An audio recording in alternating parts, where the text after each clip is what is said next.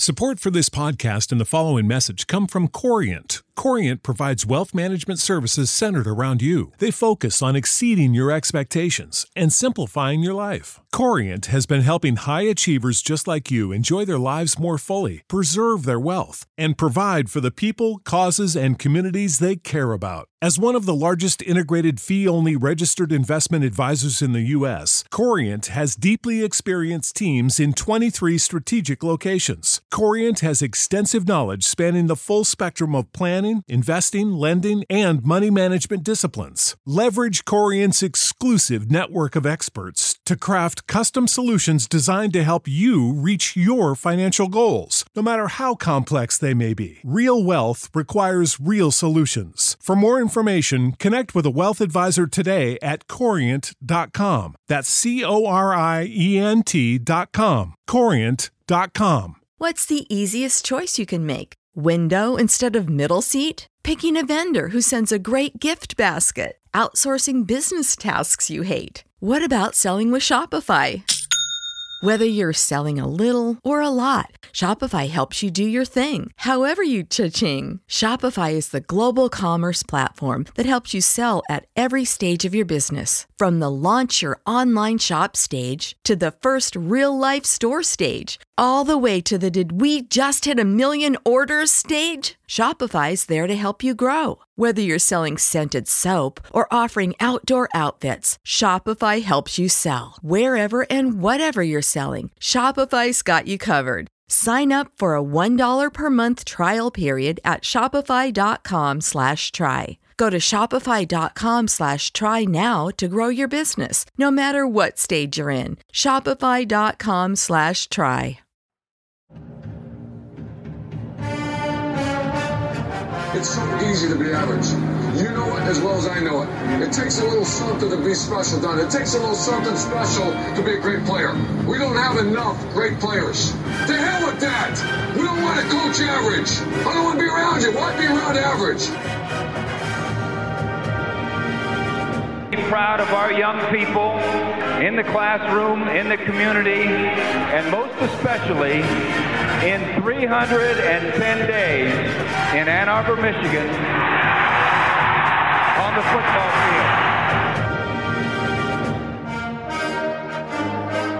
field. Three things. Number one, the team that hits the hardest and the longest, the team that starts the fastest, and the team is too damn smart to make mistakes. If you take it to them, if you don't make mistakes, and you keep taking it to them, hell, there's no question who will win.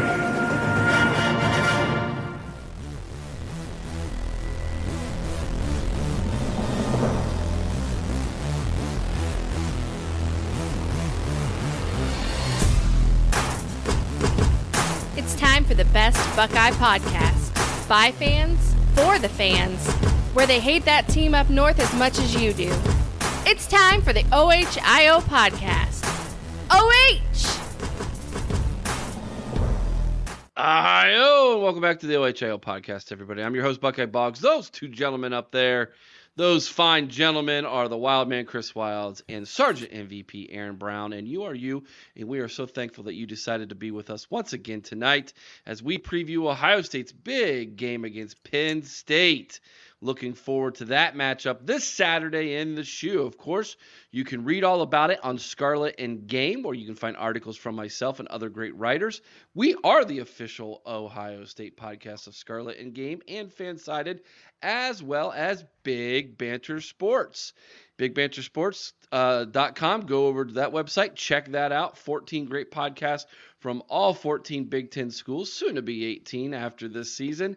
And they are gearing up for basketball as well as in the midst of a great football season in the Big Ten. Okay, I lied. It's really not been that great in the Big Ten. It's been great for about 3 teams in the Big Ten. It's arguable about Iowa right now, although they are the walking wounded. And for the rest of the Big Ten, it's been pretty bad, to be quite honest with you. Aaron's going to talk all about that on the Big Ten Huddle tonight. He's the special guest as they preview Penn State, but we're going to preview from the Ohio State perspective, and let's dive right into it tonight, guys. The game is this Saturday. It is 12 p.m., 12 nooner on Fox. It's a big noon kickoff game there on the Fox network. Looking forward to that great crew again, and unless you get the chance to be at the game. And if you are, make sure you are loud and proud. They are calling for the loudest crowd in Ohio State history this Saturday. They want this place rocking. Taking a look at the history of Ohio State and Penn State by the numbers. Ohio State leads the all-time series 23 games to 14. Ohio State has won the last 6 in a row. That is also the longest winning streak by Ohio State in this series. The last loss to Penn State was in 2016 by the score of 24-21. Of course, last year, Ohio State won 44-31 in what was the greatest game by a defensive end in JTT. Let's see. Last meeting in Columbus was 2021. Ohio State won 33-24. Largest margin of victory for the Buckeyes came in 2013. That was a 63-14 beatdown. Largest margin of defeat, same score, 1994, 63-14 was the score in that one. Penn State's longest win streak of Ohio State is 4 games. That came between the years of 1912 to 1964. Like we said, Ohio State's in the midst of a 6-game winning streak that began in 2017, and hopefully Ohio State can add to that this Saturday with their 7th win in a row. Ryan Day's record against the Nittany Lions is 4-0, and James Franklin's record against Ohio State is an ugly 1-8. That is a bad number right there. Looking at the last 10 games between these two teams, as you can see, Ohio State is 9-1 in the last 10. 2016, that was the 24-21 loss to the Nittany Lions. And it's been pretty close for the most part. There's been no game other than 2013 where you see that 63-14 score. The rest of them, all pretty close. 2015 was 38-10. That's a 28-point score. But look at 2017, 39-38. 2018, 27-26. 2019, it was a little bit more of a distance there, 28-17. I mean, this is one of those series, guys, where these two teams in a lot of ways are very, very similar. But yet, despite the fact that they're so similar, you have a situation where Ohio State has seemed to be able to kind of win those close games. Kind of getting your feel here, Aaron. Why do you think Ohio State's been so successful in those close games? Honestly, I think looking at like with Urban Meyer, that's a lot of experience right there. Whereas James Franklin, I know he came from Vanderbilt, but it's Vanderbilt, okay? Let's be honest. Those games, they either win or they get thrashed, okay? And I think that it just comes down to the experience factor. Ryan Day's had some great mentors with Chip Kelly, and then he worked under Urban Meyer as well. So I can't help but think that a lot of that experience rubbed off on him. Chris, your thoughts? Well, yeah, I agree with Aaron, but I would also say that in recent years, I would say maybe even up until this season, I think we've had a decided edge in talent. I think that Penn State has closed that gap somewhat. This may be the best team that Penn State has fielded since the days of Kerry Collins and Kijana Carter. Wow. I mean, this talent-wise may be that good of a team. Now, that being said, they have yet to really be tested. That is true. Right. Okay. Much like Maryland, who was 5-0 when they came in and were very much untested to that point. Fair enough. I'm not going to argue those points. All right, Chris, let's break this down statistically. You want to start with Penn State or Ohio State first? Let's start with Ohio State first, Eric. Let's do it. So Ohio State comes in averaging 443 yards of offense per game. That's 32nd in college football. They're actually up to completing about 44% on third down, 40th best in college football. Red zone scoring, we're at 82.6%. That's 54th best in college football. Defensively, now this is where we've seen tremendous improvement. 7th overall in college football. Turnover margin, we are +2 now, 21st best in college football. Penalties per game, again, I think we've seen a large improvement here as well. 6.67, that's 56th best in all of college football. Individually, Kyle McCord comes in as our passing leader. He's 109 of 170 for 1,651 yards, 11 touchdowns, and only 1 interception. Travion Henderson comes in as our rushing leader, although it has been kind of rushed by committee the last couple weeks. He comes in and should be healthy this week. He's got 44 carries for 295, 5 touchdowns. Marvin Harrison Jr., no surprise, is our receiving leader with 31 catches for 604 yards and 5 touchdowns. Defensively, we've got Tommy Eichenberg. Again, no big surprise there, leading the team in tackles with 46. Hey, JT Tuimaluau. That's right. We've got a defensive end leading our team in sacks now with 3 sacks. And you know what? This is where he made his move last year. So let's see if he can replicate that this year. Interceptions, we got several guys with 1 interception, including Josh Proctor, Denzel Burke, Steele Chambers, Lathan Ransom, and Jermaine Matthews Jr. Defensive touchdowns. Hey, we've had a few of those this year too, guys. We have Josh Proctor with 1, Tyleek Williams with 1, and Jermaine Matthews Jr. with 1. Jay Fielding, 7 for 7 on field goals of 41 yards with a long of 41 yards. And we actually saw him miss an extra point last week, which makes him 27 of 28 on the season. It was in the air over there in West Lafayette, you could say. It wasn't just in the air. If you guys watched any of the pro football games, I mean, you had San Francisco's kicker miss 2 field goals. You had Cleveland's kicker miss a field goal. Everybody was missing field goals last week, Eric. So let's flip over to Penn State now. Penn State, they come in averaging 426.7 yards per game on offense. That's 42nd best in college football. Third down conversion rate, they are at 48.3%. That's 19th best in the CFB. We got red zone scoring. Now, this is impressive at 93.9%, 15th best in the country. They are the number 1 defense in the country. Again, they're playing teams like UMass. So what do we really expect? Their powerhouse was Iowa. That was their powerhouse offense they faced, Iowa. So turnover margin, they are plus 10, second best in the country. Penalties per game, 5.17. That's good enough for 39th in the country. Individual stats now. Offensively, the Ohio kid, Drew Aller, he's 118 of 181 passing for 1,254 yards. He's got 12 touchdowns, no interceptions. Katron Allen, he leads the rushing game, 78 carries, 375 yards, 3 touchdowns. We've also got Natron Singleton. He's got 89 carries. What's that? Nicholas. I'm sorry, Singleton. Nicholas. I don't know where I see I was mixing the 2 names. We've got Nicholas Singleton with 89 rushes for 362 yards and 6 touchdowns. And how about Keandre Lambert-Smith, possibly the only guy on that team who can catch a ball, 31 receptions for 402 yards, 3 touchdowns. Defensively, they've got 23 tackles by Curtis Jacobs, 5 sacks by Adisa Isaac, who leads the team. You've got 2 interceptions by Daquan Hardy, a defensive touchdown by Dominic DeLuca.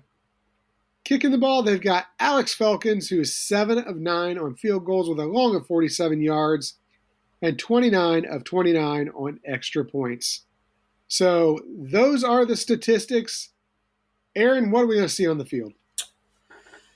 Well, it's going to be an interesting matchup. Eric, you want to cue up the first video there for me? Yeah, let's look at this sack, shall we? Yes, let's take a look at the sack here. And I pointed out stuff on film tonight, okay, because these were very common things that I saw regardless of who Penn State was playing. All right, there's nothing technical necessarily that they're doing that I wanted to point out. It's just the idea that regardless of who they have played this year, whether it was Illinois, Northwestern, Iowa, UMass, they got home. They could make plays from the end and from the inside. They were capable of getting to the quarterback, collapsing the pocket, and making him try to make a play. So it's going to be important for Kyle McCord to recognize when the pocket is starting to fold and then make a play. If he needs to get outside of it to make a throw, he needs to be able to recognize that early. Yeah, And I thought it was interesting. You see the linebacker number 0 creep up, and he rushes, and then the defensive end up at the top of the screen falls back into coverage there. It's still a 4-man rush, but it comes heavy on the right-hand side. Yeah, you want to know where you've seen that before? Sure.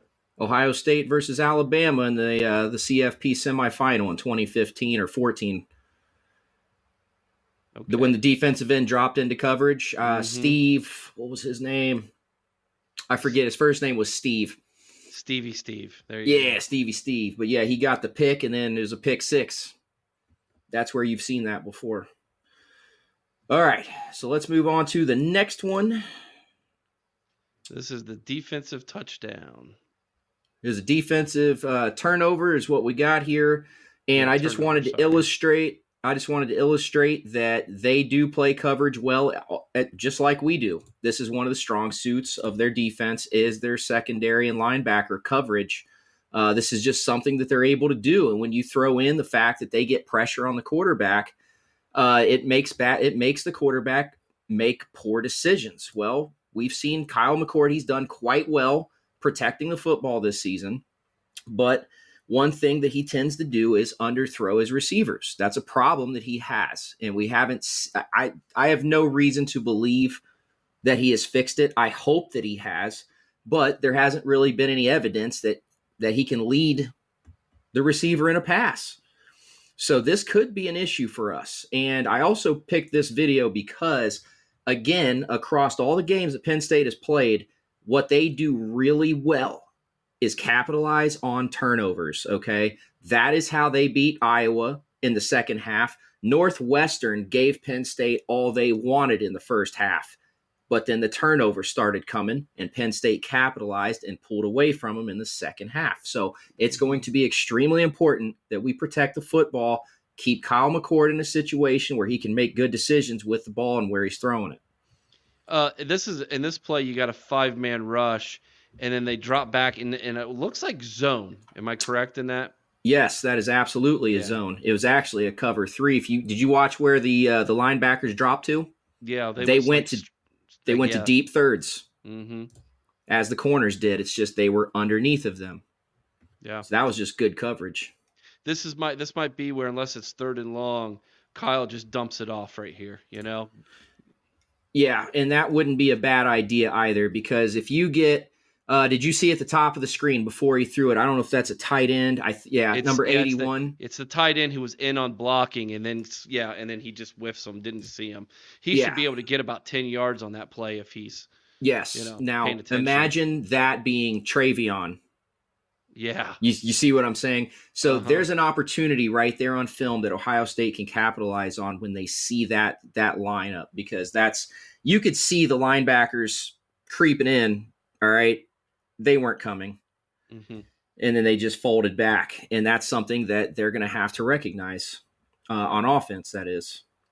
Okay, let's go to the next one. And this is now we're flipping over to the offense and taking a look at their lone. What we're kind of saying is the wide receiver we need to pay attention to. Yes. And Chris highlighted his statistics. His name's Keandre Lambert Smith. And it's not that they don't have other guys. It's just that of those guys, this is the one. Okay, this is the guy that Denzel Burke is going to have to lock down. We did get a good report today.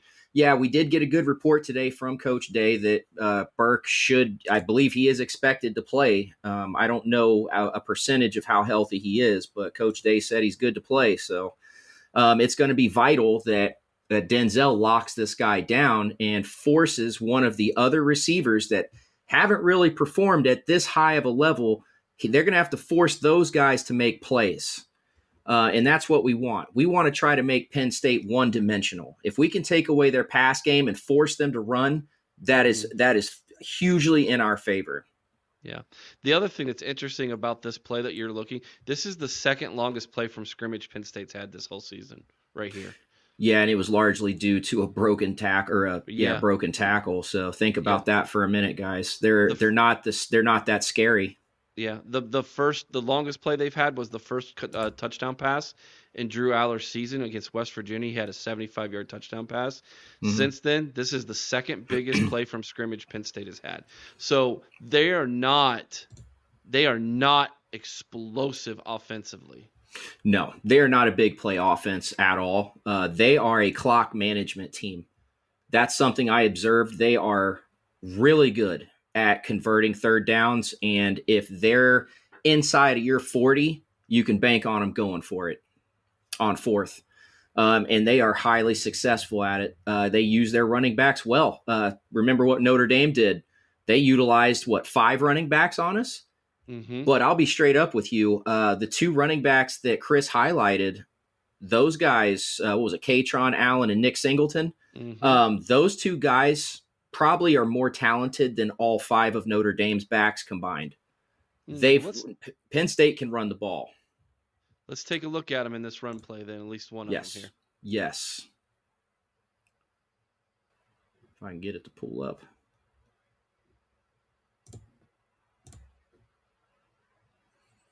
Here we go. All right, so this is just a simple, I think this was actually a lead, if I'm not mistaken. Mm-hmm. Let me see what. Yeah, because they're in, looks like 20 personnel. They got 2 backs, no tight ends.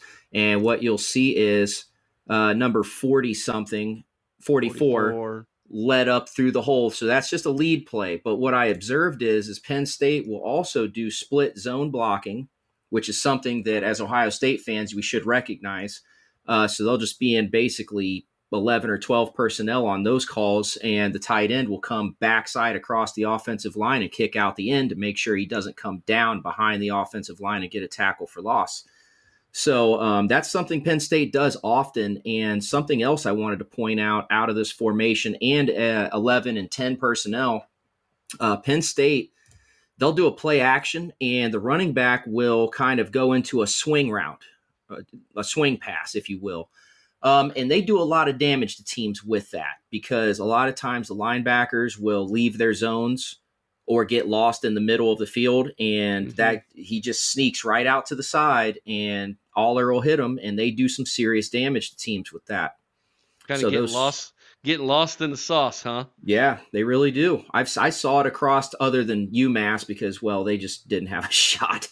But they hurt West Virginia with that play.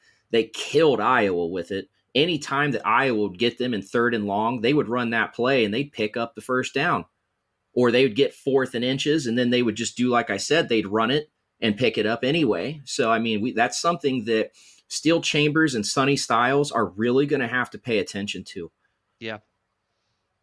All right, let's before we move on to our predictions, let's do this, and then we'll take a quick commercial break. What are the keys to victory for Ohio State in this game? Chris, I'll start with you. What do you think just give me 2 or 3 keys to victory.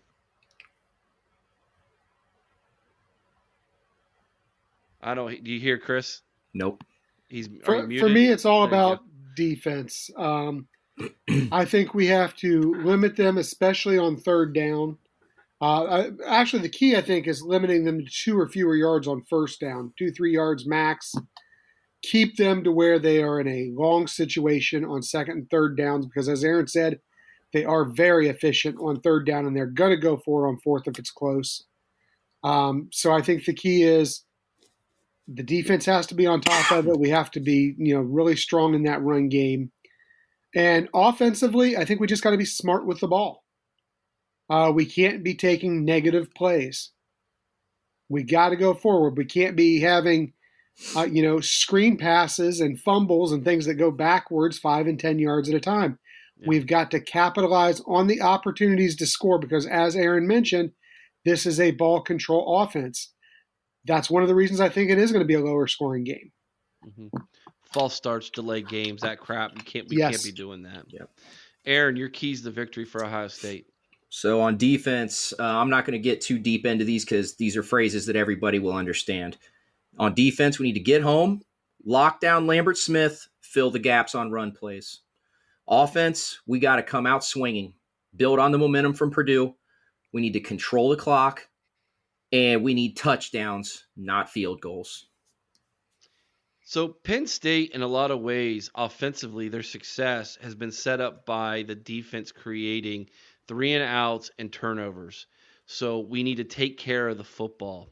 This might be one of those games where Tressel ball, Fit Tressel's famous quote, I want every series to end in a kick, whether that be a extra point, a field goal, or a punt. Every series needs to end with a kick. This is the type of game where that really means something. You cannot give Penn State short field in a game where your defense is going to be expected to be top-notch once again. If this turns out to be another Notre Dame-style game where the defense is out there on the field a lot, that does not bode well for us. They will be tired in the fourth quarter again because Penn State wants to sustain drives. So we need to take care of the football on offense. I agree, Aaron, 7, not 3s. But let's get on the board. We need to consistently get on the board. And then the other thing is we need to get off the field on defense and then sustain drives on offense. If we're sustaining drives, or as you said, clock manage, we manage the clock. We sustain drives, we win. If they're sustaining drives and we're not getting off the field, then I think they're going to win. I don't anticipate losing the turnover battle again like we did in West Lafayette. We lost the turnover battle 2-0. Now I understand one of those turnovers was literally in our own end zone where, would have been 7. But that, to my point, we didn't create any either. Now there was a lot of 3-and-outs Saturday, and we were creating good field position based off of our defense just flat out stopping their offense. And that's almost as good as a turnover itself. But point withstanding, get off the field on defense, allow the offense to get on the field and sustain drives. The offensive line, this is the biggest challenge they've had this year. All the questions we had about the offensive line get answered this Saturday, in my opinion. Yes. If they are who we thought they were and they're not very good, there's a very good chance that McCord gets rattled. He doesn't have time to throw the football. We can't utilize our great weapons on the outside. We're not getting a good push in the run game. It's going to be a long day for Ohio State. It's going to be a struggle to get a victory. If the offensive line's doing a good job pass pro and getting somewhat of a push in the running game, I think we win this football game, guys. I think it comes down to the big uglies this Saturday. All right, we're going to take a quick commercial break. When we come back, we're going to play for you, if you're listening to the audio version, we're going to play for you an interview from a Penn State podcast that we had earlier in the week, and then we're going to give you our predictions and tell you how we think the game's going to go. And welcome back to the OHIO podcast, everybody. I'm your host, Buckeye Boggs. That guy over there is Alec Whitaker. He's the host of the Booze, Bets, and Ball, a Penn State podcast. Got it. Got it. Yeah. I was practicing all day, my man. Let's start here, Alec. This is a big game, man, for both of our teams. This is one we've had circled all off season. You guys come into this game undefeated. We come into this game undefeated. We've had a nail biter. Right. You guys have seemed to be pretty much smooth sailing through the first part of your schedule.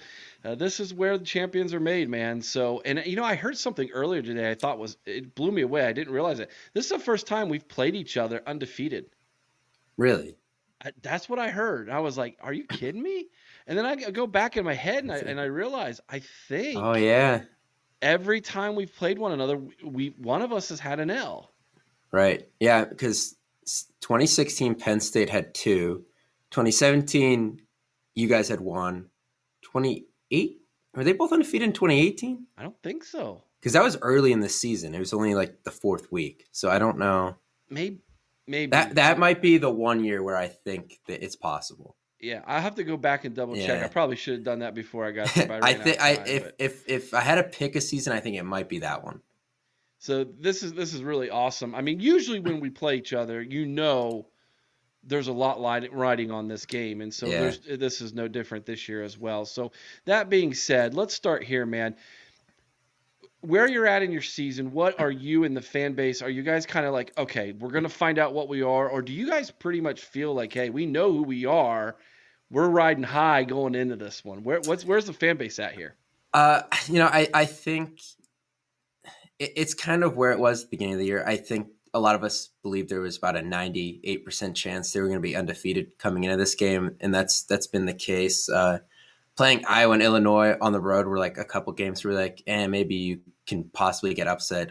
Both those games were pretty smooth for the most part. I think we know where we are with the defense. Everyone feels pretty good about that unit. A lot of people tell you they'll wait till they play Michigan, honestly, and see if they try to run the ball 50 times again down their throats before they make a true assumption on the defense. But that unit feels good. The offense, I still think people are waiting to see if there's another gear there. I think that's the one area where there's question marks about, are they going to throw downfield more? And it's pretty much been, there's not been a lot of explosive plays. It's funny, they came out and 4 plays into the season against West Virginia, they hit on a 70-yard touchdown. And everyone kind of thought, oh, is that how the whole season's going to go? Like, we're just going to be going deep, guys will be making plays. And since then, it honestly hasn't happened. Nick Singleton has not been explosive yet this season. He's only averaging, I think, 4.1 yards a carry. He was close to 7, if not over 7 last year in that number. So still waiting for him. Kind of, Katron Allen is what he is. I mean, it's 5, try to get 5 yards. He's not a guy you think is going to go for 20 on any play. He's just a grinder. And so he's been about where we expect him to be. He's right around 5 yards a carry. But I think Singleton getting going and breaking some big runs and more shots downfield is kind of the 2 things with the offense we're still waiting for. Special teams, no one thought it was going to be a strength. It's kind of been down the middle. It hasn't won them anything really yet. It hasn't totally killed them yet either.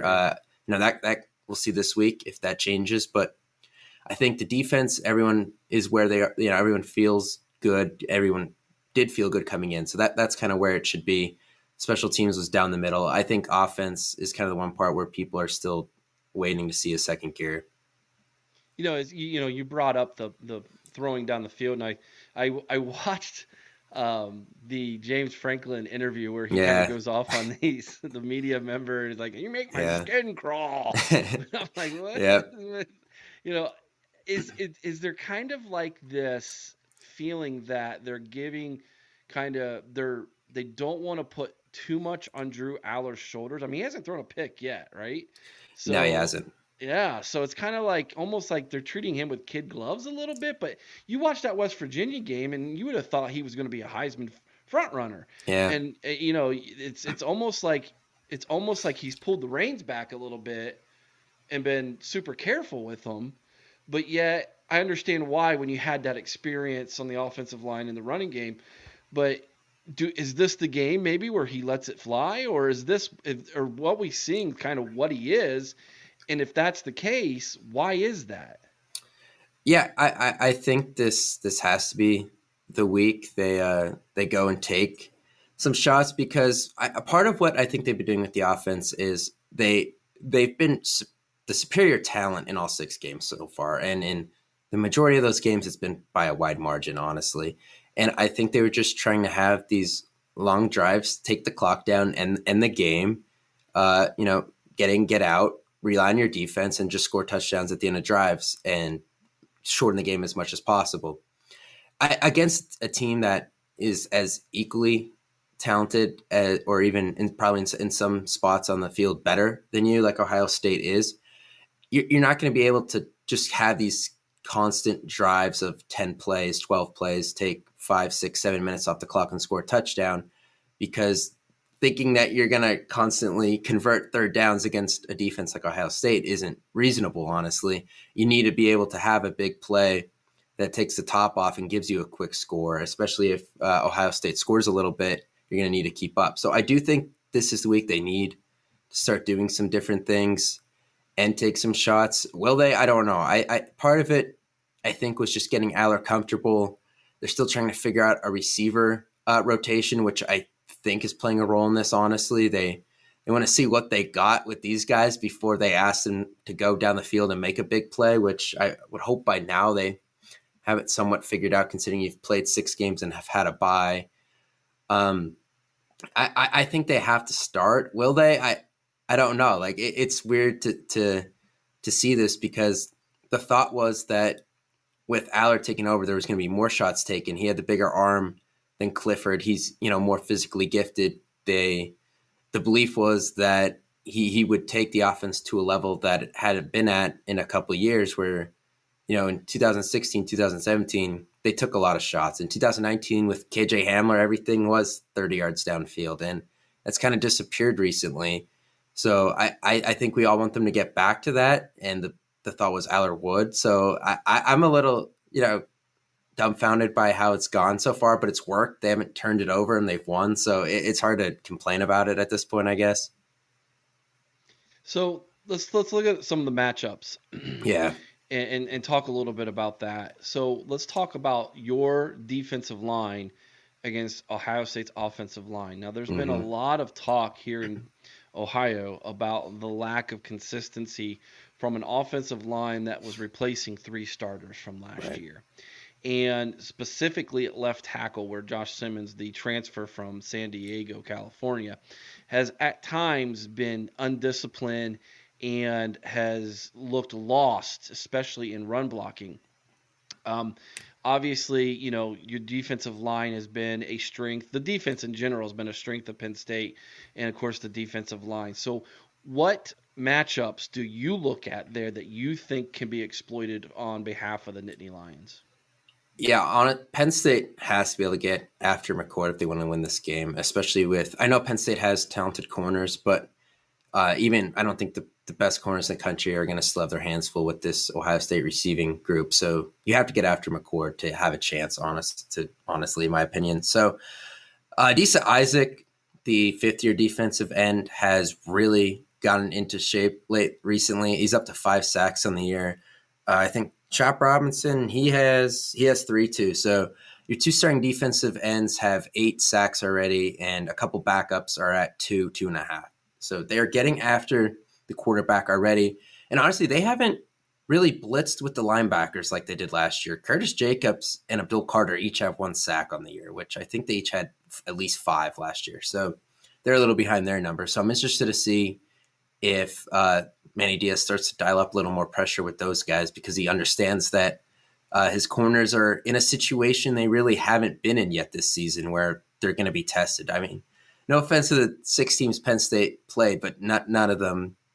I'm not sure there's a single receiver Penn State's played this year that would crack the starting rotation at Ohio State. I really don't think so. So, this is a unique challenge, obviously, one of the toughest in the country for a corner. So I do think they need to bring more pressure than they have been. It's kind of easy when you're a lot more talented than all these teams, just take your front 4 and let them go after them. And so far that's worked. I don't think that'll be the case this week. I think Carter and Jacobs will get more involved in the pass rush too. So that is the one area where I think Penn State has an advantage, is to get after McCord via defensive ends versus tackles. I think Ohio State's a little more sound on the interior of the offensive line, and that's kind of a weaker spot for Penn State's defensive line. So, that's one area where it could be a little bit of a challenge, but Penn State, I think, needs to get on the edges and go after McCord. Yeah, it makes sense to me. I mean, that's obviously where the weakness of this offensive line has been. I mean, at least on one side, Josh Fryer, the right tackle, he had a start last year. We thought he was going to be our starting left tackle. Midway through fall camp, they moved him to right. He was definitely more comfortable there. He's really kind of coming into his own, and has really started to do a lot of good things in the running game. That being said, how is the Penn State defense when it comes to stopping the run? Because Ohio State has struggled to get the running game going. Obviously, there's a lot of talk about the fact that Ohio State's not tough, which I don't understand how running the football equates to toughness, necessarily. Yeah. I think that's kind of a thing that Jim Harbaugh wants out there in the world. But I also want to touch on the fact that Manny Diaz, when asked about Ohio State's toughness, was like, no comment. Reading between the lines there, I think he was like, yeah, I ain't going to talk about this. Like, I'm not going to give Ryan Day any more fuel for the fire. But how confident are you, number one, you can stop Ohio State in the running game? And number two, what do you think he dials up to stop the running game? Do you think it's literally just on the backs of on the defensive line and making sure the linebackers read their keys well and keeping Ohio State under 4 yards per carry? So just start off, Penn State's only given up around 70-ish rush yards per game this year. I know part of that is the fact that in college, quarterback rushing yards, the sack thing. So that number's a little, I guess, overblown by the amount of sacks Penn State's had this year. And also the fact that Penn State is pretty much blown out every team in the second half, and these teams just can't run the ball anymore. So I can't give you really a fair assessment of Penn State's run defense because they haven't really been needed to be challenged yet. So this will be honestly their first real test too. In terms of what Diaz is going to have to do, I think he's going to have to rely on the front seven because I don't think he feels good about bringing extra men into the box with the way Ohio State's wide receivers are. I know they trust the cornerbacks, King and Dixon, but this is just a different animal and they're going to give them safety help. So I do think he is going to have to rely on his front seven, and we'll see how that goes. Kobe King, the middle linebacker, has honestly improved a lot versus last year. So I'm interested to see how he does in his first big challenge against a really good, talented team. Obviously, Ohio State has a lot of different running backs. I know some of them are banged up, so I don't know what the situation is there. But I think this will be a good challenge for them. So far, they've held their own, but it hasn't been a tough challenge yet. So it's hard to give a good answer there. But I do think they're improved from last year. I think they took the beating Michigan gave them last year and they learned from it. I think because even Ohio State didn't run for a ton on them. Minnesota, who was a good run team last year, didn't have a lot of success running on them. And even Utah, who did get behind in the Rose Bowl, who liked to run the ball, they didn't have a really great day running either. So I think they did learn something after Michigan embarrassed them really bad last year, but it's still hard to tell so far. All right, let's flip over to the other side of the football and talk about your offensive line versus our defensive line. Coming into the season, we really thought Ohio State's defensive line was going to be what leads the way for this defense, and surprisingly, it hasn't been. It's been solid linebacker play from two seniors in Steel Chambers and Tommy Eichenberg, and then our defensive backfield has played lights out this year. Now, we're still waiting on word as we record this on Monday evening if the injury that Denzel Burke suffered in the second half against Purdue, what that constitutes coming into this game. Hopefully he's okay. But even at the other corner position in Igbinosa, as well as the safety positions this year, Ohio State has played extremely well. Yeah. Up front has been interesting. We do not nearly have the sack totals that you guys have had. We have struggled to get home once again. Now, some of that is because I think teams were playing keep away, right, and a lot of quick 3-step, get the ball out of your hands. Option. We played Indiana ran option in the first game. It was like, what is going on? Like, upside down world here. So some of it has been a little bit of planned by other opponents. But last week the floodgates finally opened. But Purdue's offensive line was incredibly banged up. They were starting. 2 starters were out, and then they had 2 more starters go out in the game. So we were really playing their backup offensive line. They should dominate that. But Penn State's offensive line for years was the weak spot of their team, and it seems like the last couple seasons that has become a real strength for you guys.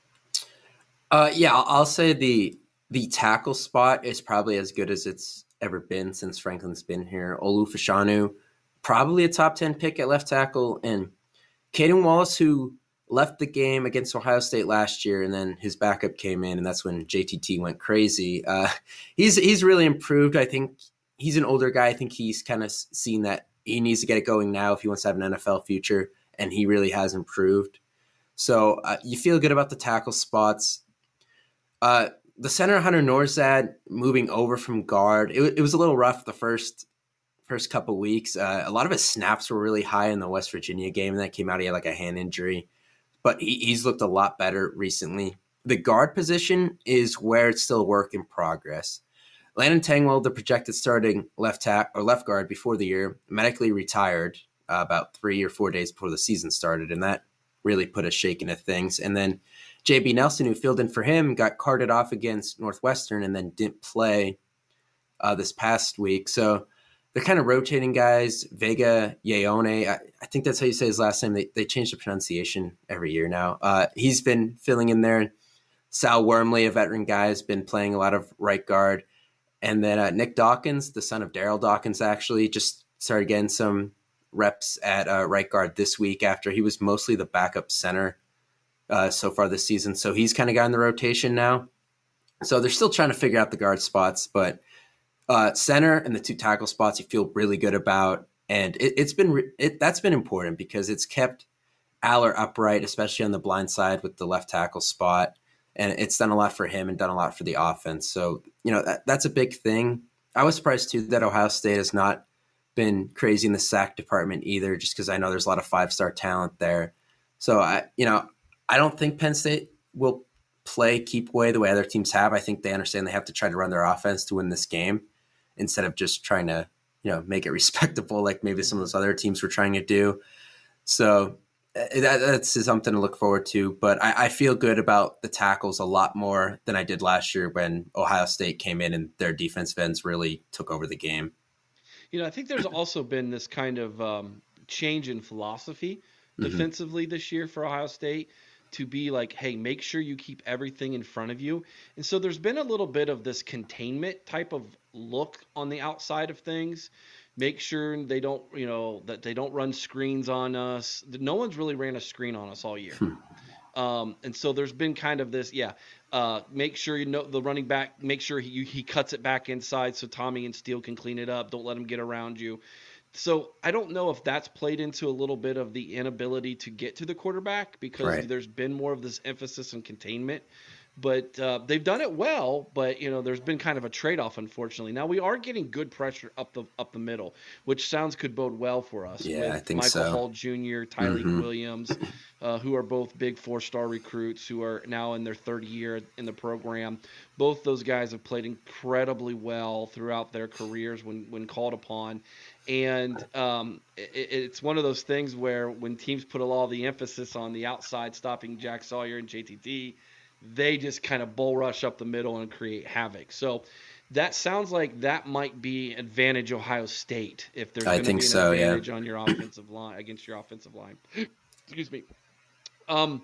That being said, how do you think this game is going to go? Like, if as a Penn State fan in a perfect world, how do you anticipate this game going if all things go well for James Franklin in the shoe?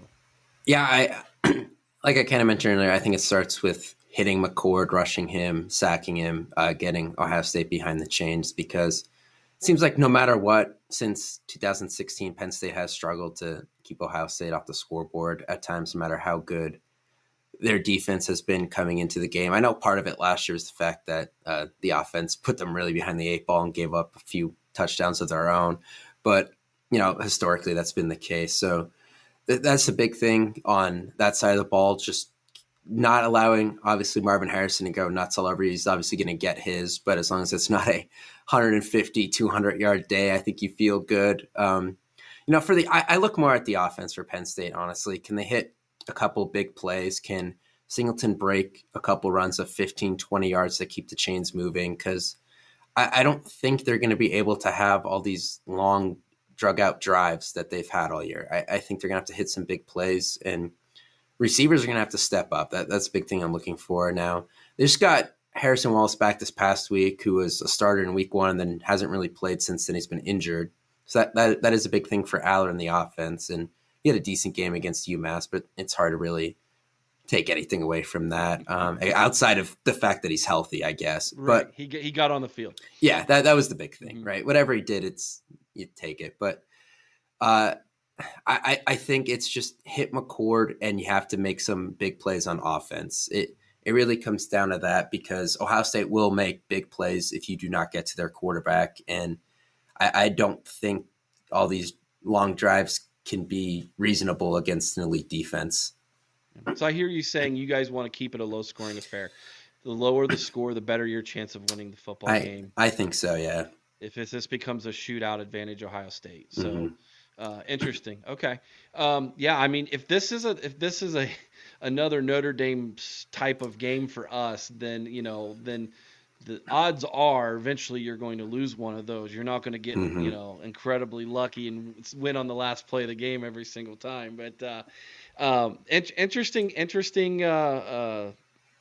I guess perspective there from you. I appreciate that. Yeah. What questions do you have for me, Alec? Yeah, obviously I know there was a lot of questions about McCord coming into the season, but at least from an outsider standpoint, I look at that final drive against Notre Dame where he, I guess if you want to say grew up, use that word, sure. Yeah. Like, would you say that's fair that since then he's kind of been a different guy? Oh, yeah, there's definitely more confidence. Now, it's funny, the bye couldn't have come at a worse time because you have all that great momentum, and then you go into a bye week, and then you come out and you play a very pesky Maryland team that was riding high 5-0, and it took McCord a good quarter and a half to wake up, from the slumber of a bye week, and I think that's just inexperience. But he looked really good in a bad weather game in West Lafayette this past week. Had a great second half against Maryland. You combine, I think the last 6 quarters he's thrown for almost 600 yards. Wow. So I would say he's doing well. He's feeling more comfortable in the offense. But this past weekend, Ryan Day really threw a wrinkle into this offense that no one was expecting with the red zone Devin Brown read option. Yeah. And none of us were expecting that. And outside of the fumble on the goal line that he had on his second possession in the red zone, he went 2 of 3 scoring touchdowns in the red zone. Other than the fumble, he would have been 3 of 3. Plus he got in at the end of the game and threw a beautiful ball to 5-star freshman. And looks, so there's the passing threat is there. He's not just going to be a running quarterback. And so I thought it was very interesting that Ryan Day waited to the game before Penn State to pull that out of the playbook and show James Franklin and Mario Diaz, hey, we can do this as well, something more for you to prepare for. We have a little going bet that he gets in the game again on the goal line and Penn State's looking for it, and you get the Tim Tebow jump pass. Right. I can see that. It's like setting up for it. But, yeah, that's a good question on McCord. I would say McCord is developing right where he should be, given the fact that he's been on the bench learning for the last 2 years. Is he C.J. Stroud when it comes to arm accuracy? No, he's not. He's been willing to run a little bit more than CJ was, but he is not athletic at all. He's not like someone who's going to break one off and run by everybody. And when he goes the slide, it is the ugliest thing you've ever seen. It's very Drews aren't that good either. Yeah, it's these bigger pocket passer guys that can't really do it. Yeah, it's like you guys didn't never play baseball. Come on, man. It's funny. But no, so I think Devin Brown, bringing him in was the way to give that wrinkle to the offense that says now we have a whole different thing that you need to prepare for with the read option. Because he's not running, and McCord's not running a read option. It's not his thing. No one really believes he's going to tuck it and run. Right. So it was an interesting wrinkle. But I think McCord's thing is he will throw an interception. He's not afraid to try to put it in a tight window. And because he's not as accurate as CJ, there have been some drops that should have been some interceptions. In fact, that game-winning drive against Notre Dame, there was 2 drops, man. Yeah, I saw that. That should have been interceptions. So, yeah, he's been kind of lucky at times too, to be completely honest with you. Right. Yeah, I think with the whole Devin Brown package, a lot of people are waiting for Penn State to do that with their backup too, because that was something Penn State was notorious for. They did it with Tommy Stevens, and then they did it with Will Levis. So, Prabila, the backup quarterback, is kind of that same ilk. So that's something Penn State might pull out this week. I don't know, but people are kind of waiting for that. I will say obviously there were a lot of injuries for Ohio State this past week. Was that maybe more precautionary stuff so they were ready for Penn State, or is there any legitimate concern? I think there was definitely holding Travion Henderson out for a second consecutive week was on purpose. Mm-hmm. Wet field, it was bad conditions. Why risk it? We should be able to win this game anyways. Let's hold him out for one more week. He did warm up with the team. He's done that 2 weeks in a row and just not played. Mayan Williams, the backup running back, has been interesting this year. He's been MIA most of the year. The rumor is that he gained too much weight. He has a weight limit. He has a weight problem when he came into Ohio State. He cut the weight, looked good on his one. He had one series. He was running over people against Maryland, and then crickets again last week. Nowhere. Didn't even dress. And then Chip Tranum, the third string running back, who's filled in very nicely for Ohio State last couple weeks. He's almost a glorified fullback in a way. He's been a lead blocker for Henderson at times. He got his bell rung. He's in concussion protocol now. So Dallin Hayden, who was a sophomore this year, who was a 500-yard rusher as a freshman last year, he was our last option, played admirably against Michigan at the end of the year. The plan was to redshirt him this year. And now it's like, redshirt gone, we need you. So he will probably be the backup to Henderson, and if Henderson can't go again, it's going to be Dallin Hayden. Now, there's a lot of confidence in Dallin Hayden. He can do the job. He's young and doesn't have a ton of experience. Like I said, he did play some as a freshman, but obviously you want the home run threat that Henderson gives you. Henderson is kind of the guy who's going to go 2 yards, 1 yard, 3 yards, 70. Yeah, Matt Singleton. Yeah, they're pretty similar. Yeah. Yeah. So there's that. Emeka Egbuka got injured at the end of the Maryland game, was seen in a boot, didn't make the trip to West Lafayette last week. Word was, why risk it? We'll find out where he's at this week. If Egbuka can't go, it's not panic time because, again, we replace five-star receivers with more five-star receivers. So, there's a portion of the fan base that's like, uh-oh.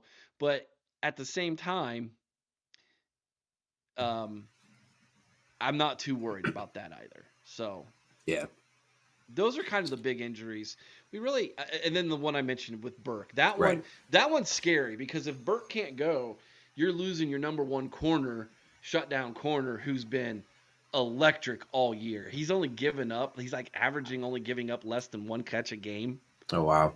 He has been really good. They're saying he could be the number one corner taken next year if, until this happened, but we'll see. We'll see what happens, how this week goes for him. Hopefully he can make a go of it Saturday. Yeah, I guess my last thing is more of a fan question, but what's the disappointment level with you guys for this being a noon game versus a night game? We hate it. Yeah. Here's what's crazy. We had to do it last year too. Yeah. Yeah. The last 3 years, our best games, night games that have happened have been on the road. Yeah. Notre Dame got a night game with us. And then some of them don't make sense. We have a night game with Michigan State. Yeah, I know. I saw that.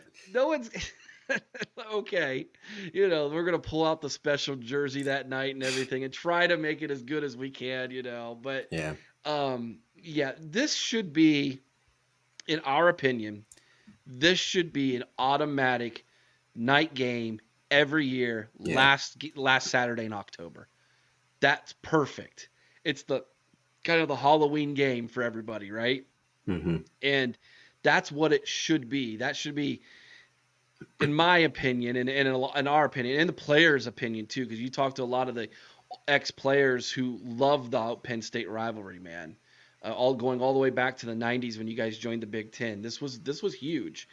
And to get the rug pulled out from under us with, you don't get to play them every year first. That's what they did when they released the schedules the first time. Yeah. And it was like, well, you're kidding us, right? And then to tell you guys don't even have a rival is when you guys are like, wait a second. we've got Ohio State, and of course, the Ohio State thing with Michigan. But yes, Penn State is our rival as well. The majority of the fan base, and I know for a fact the players view that as a rivalry. And the fact that the Big Ten, for some reason, kind of is like, no, it's not. It's kind of like, what did they call it? They called it, instead of a traditional rival, a competitive rivalry. Is that what they worded it? I think so, yeah. Makes no sense, but I'm glad to see that we are on the schedule again next year. Yeah, that is so nice. we will be making the trip to Happy Valley. Hopefully, it will be a night game, because Ohio State versus Penn State in a whiteout is what it should be every freaking time. Yeah, I know from at least 2013 to 2018, it was a night game every year, and then since then, 21 was a night game, and 20 with no one in the stands was a night game. And then it was noon in 19, noon last year, and it was 3:30. It was a 3:30 in the one when Saquon. Yeah. When Ohio State had the that was behind. 17. That was a 3:30 game, because I was at that one. I'm pretty sure. Might have been a noon, possibly.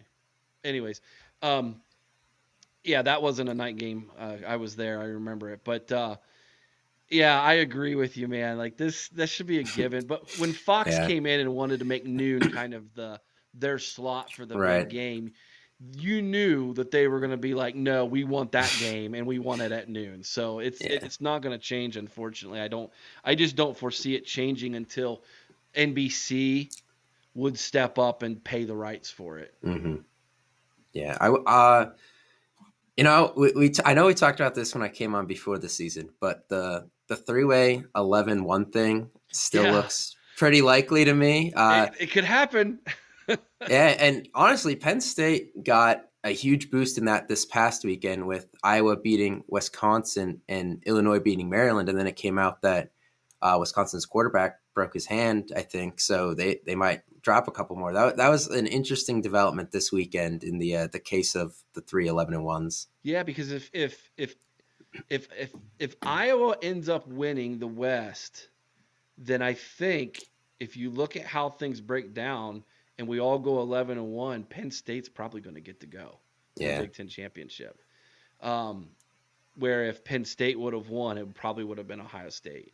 Yeah.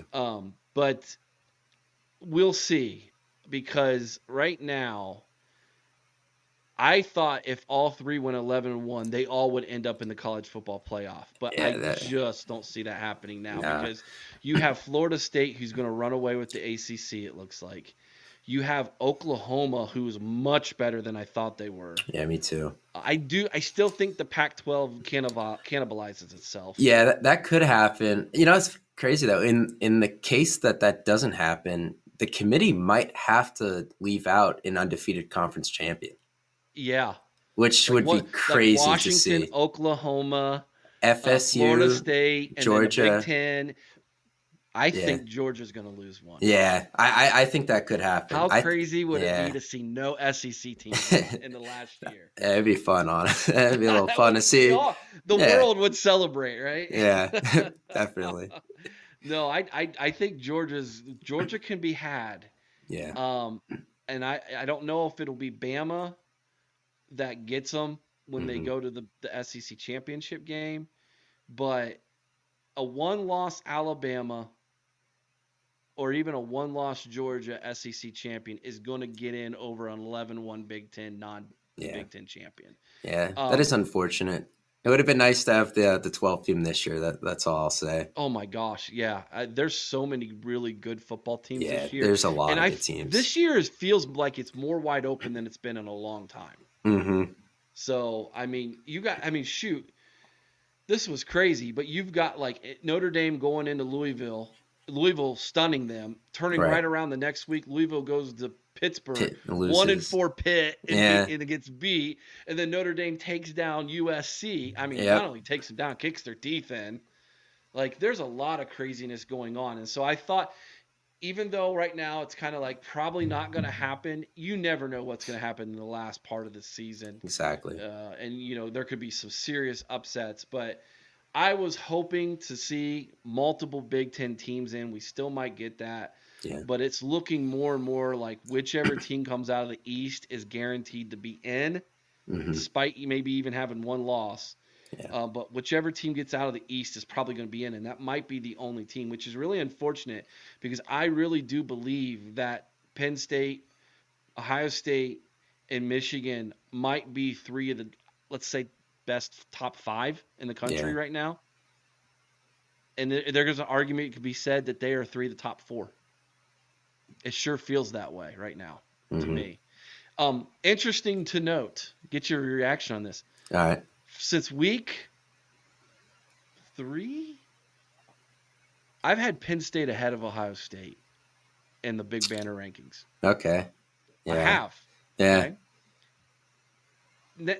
Knowing that, and knowing that I feel that this could be very much a coin flip game, where are you at in that? Do you feel like these two teams are extremely even, or do you like, no, Penn State is better? Because my eyeballs have told me this year Penn State looks better. They're more complete than Ohio State has been. But I want to get your opinion on that. Ranking-wise, where do you think you guys, our two teams are at? Because let's be honest, that even though Michigan has not played anybody, sorry, Victor's Nation, but you guys haven't played anybody, they have looked the most impressive. Yeah, I think so. The funny thing with me and Penn State and Ohio State is I think they are pretty even from the sense that we just talked about.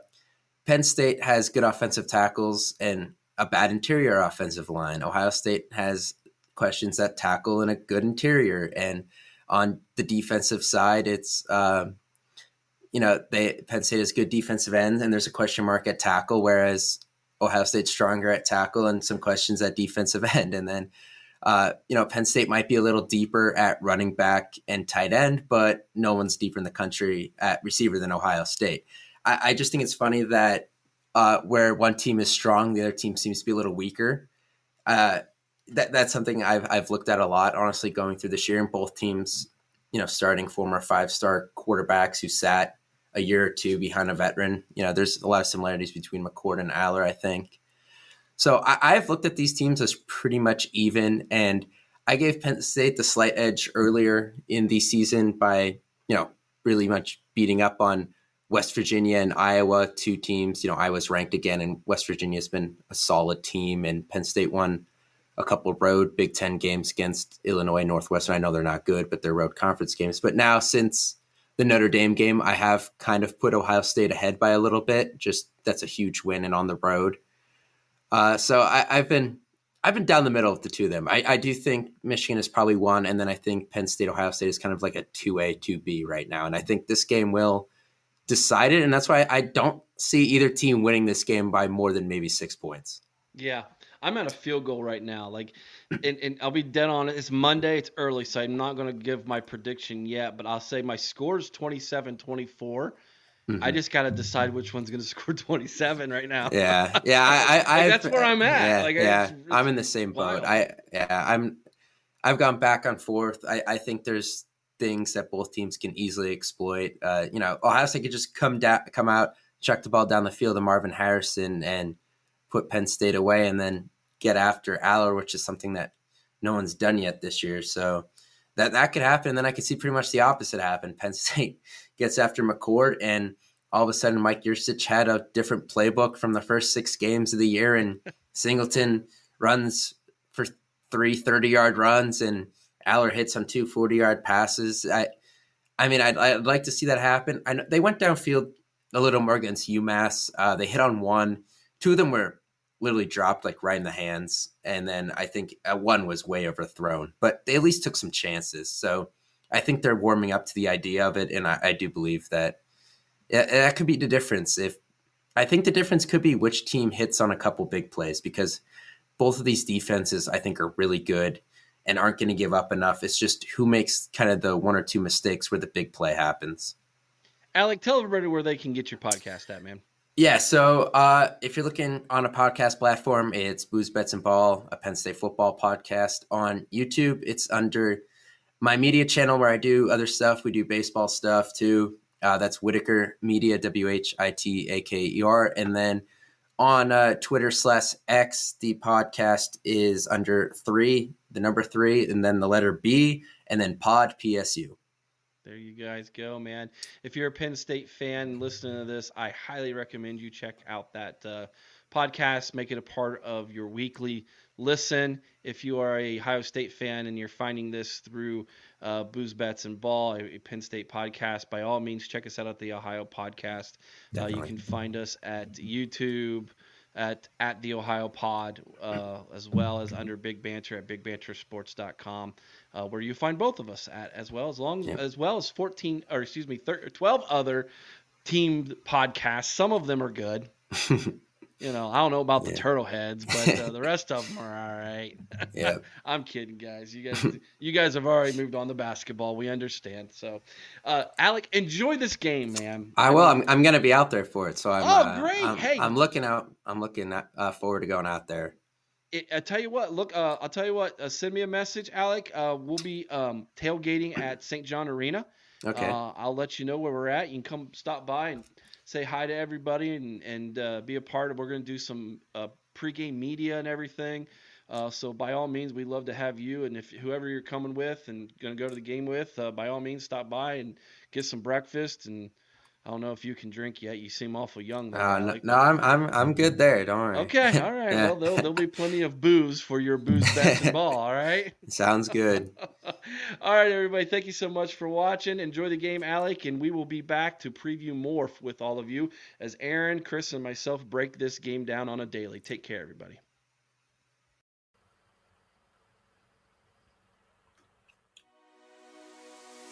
The OHIO podcast is brought to you by Mastermind. Mastermind specializes in 360-degree high-definition mobile video mapping, GIS integration, and traffic safety studies.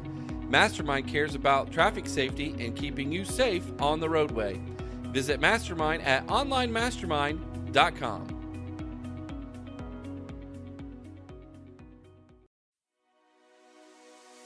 The OHIO podcast. Really do appreciate it. Here we go, man. It is time to tell people what we think's going to happen. All week long I've had the same score in my head. I just don't know. I didn't know who's going to win it. Like, I've been flipping back and forth on the same score. Obviously, I think this is going to be a close one. All three of us think this is going to be a close one. So without any further ado, here's our predictions. All right, Aaron, you think it's going to be 27-24 Buckeyes. Chris, 24-17 Ohio State. Aaron, I have the exact same score you do. 27-24. Good guys do prevail on Saturday. I like how Ohio State's kind of got the recent history in their favor. And I'll tell you why I went Ohio State 27-24 and not Penn State 27-24. This one's home. It's in the shoe. If this was in Penn State's home field, especially if it was a whiteout, I don't think we're going to win this one. But I feel good about this being in the shoe. All right, here's what I want you to do, folks. Put your prediction down in the comment section right here on YouTube. If you're listening to this on audio, head over to our YouTube channel, youtube.com/@the-Ohio-Podcast. Just look up the Ohio Podcast, all one word. You'll find us. Go there, find this video. It'll have a Penn State helmet, an Ohio State helmet. Go there, check it out. Put your prediction in the comment section. You can win some merch from the Ohio Podcast. If you can get first person to get the exact score on their prediction, first person to do it will win some merch. Chris, how did you come up with your score, 24-17? Well, I just think that the two defenses are both legit. And I think it's going to be a fairly low-scoring game. I do think that Drew Aller has yet to really face competition. And I think that Ohio State's defense is going to provide that competition. I think we can score enough points here to win with 24. But I don't feel that Penn State's offense is, like you said, they're not real explosive. I just don't think that they're a big scoring offense when you have a defense to play against. So I've got them at 24-17. Aaron, how'd you come up with your score, 24-21? Or 27-24, sorry. It's all good. Although I did mull that option, I'll be honest. Me too. It was tough, but a lot of the same reasons Chris said, to be honest with you, I can see this being the same or similar struggle as what we saw with Notre Dame. Penn State's not an explosive offense. They control the clock. I think the defenses are going to play a big factor in this, and I wouldn't be surprised if it's actually lower than what any of us actually predicted. I could see it being a 17-13. I could see. Don't be surprised if a defensive touchdown makes the difference in this one, guys. Yeah, and my logic, okay, is going to be another piece of Kyle McCord magic on a final drive or a near final drive. I could see us trailing late, 24-20. Kyle McCord makes it happen. Perhaps with Marvin Harrison, maybe a Mecca again. Maybe it's a run play. I don't know, but I think that it's going to take some McCord magic to get us through this again. I think that this is one of those games where the home crowd makes a difference. And they will. I was in the shoe with JT's greatest moment in the come from behind win. And that I take credit for this win. I do. I take credit for that. It was not JT. It was the home crowd. No, I'm kidding. He had a phenomenal. He was out of his mind in the second half. That was the best half of football that man ever played. He was hitting everybody. Do you think that JTT is still in the mind of Penn State from last year? And do you think it's going to affect how they play or play? So Alec explained to me, as all of you just heard, that happened a lot because of an injury, and they were playing a backup. The starter's back, and they're not going to let that happen again. That was a once in a lifetime game, man. Now I think we can, where we do have the advantage is up the middle.